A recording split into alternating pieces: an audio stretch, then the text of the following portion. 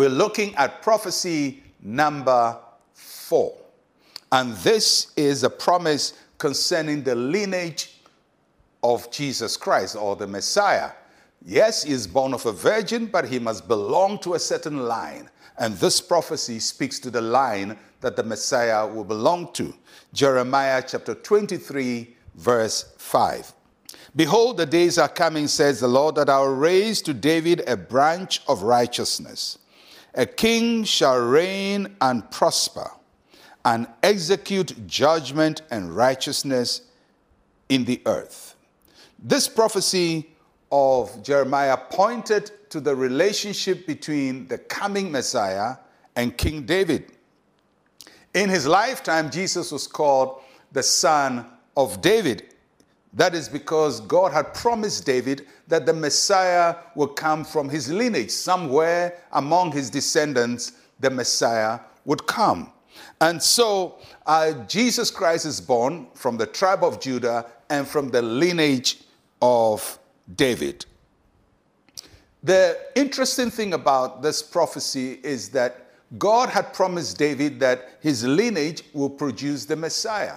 But over the years, his descendants disobeyed God. And for many years, his descendants were cut off from the throne of Israel or from Judah. Different kinds of people ruled in Israel. As a matter of fact, at the time Jesus Christ came, somebody had imposed himself on the throne of David called Herod, who was not properly of any lineage. But the promise was to David that out of his lineage, God will produce a king. So God says that this person who would come will be a branch of righteousness.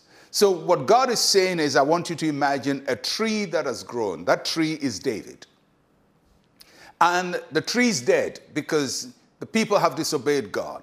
But God says, watch what I'm going to do. Although this tree is dead, sometime in the future, I'm going to produce a branch out of this tree.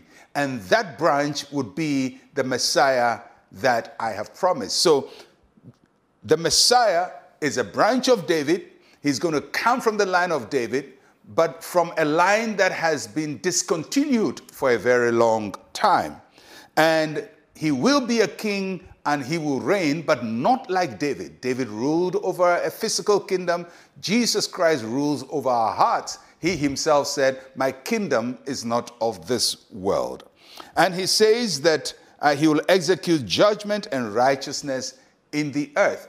David ruled only in Israel, in Judah.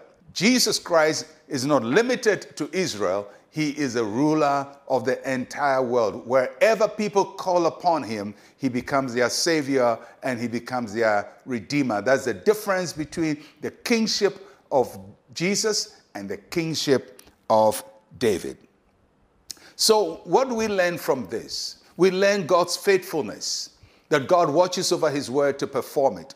That although David has been dead for so many centuries, God watched over the word to perform it. And at the right time, he brought the branch out of the house of David.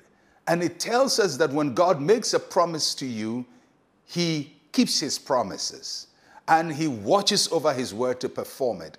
And though we may not always be there to see what he's doing, he will always be there to see what he's doing, because he will watch over his word to perform it. If God has given you a promise for you, for your children, for your grandchildren, rest assured the Lord will keep his promises, because he is a faithful God.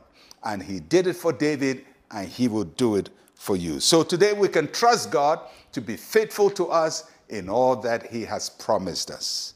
Let's pray together. Say with me, Heavenly Father, you are a faithful God. Thank you for fulfilling your word to me.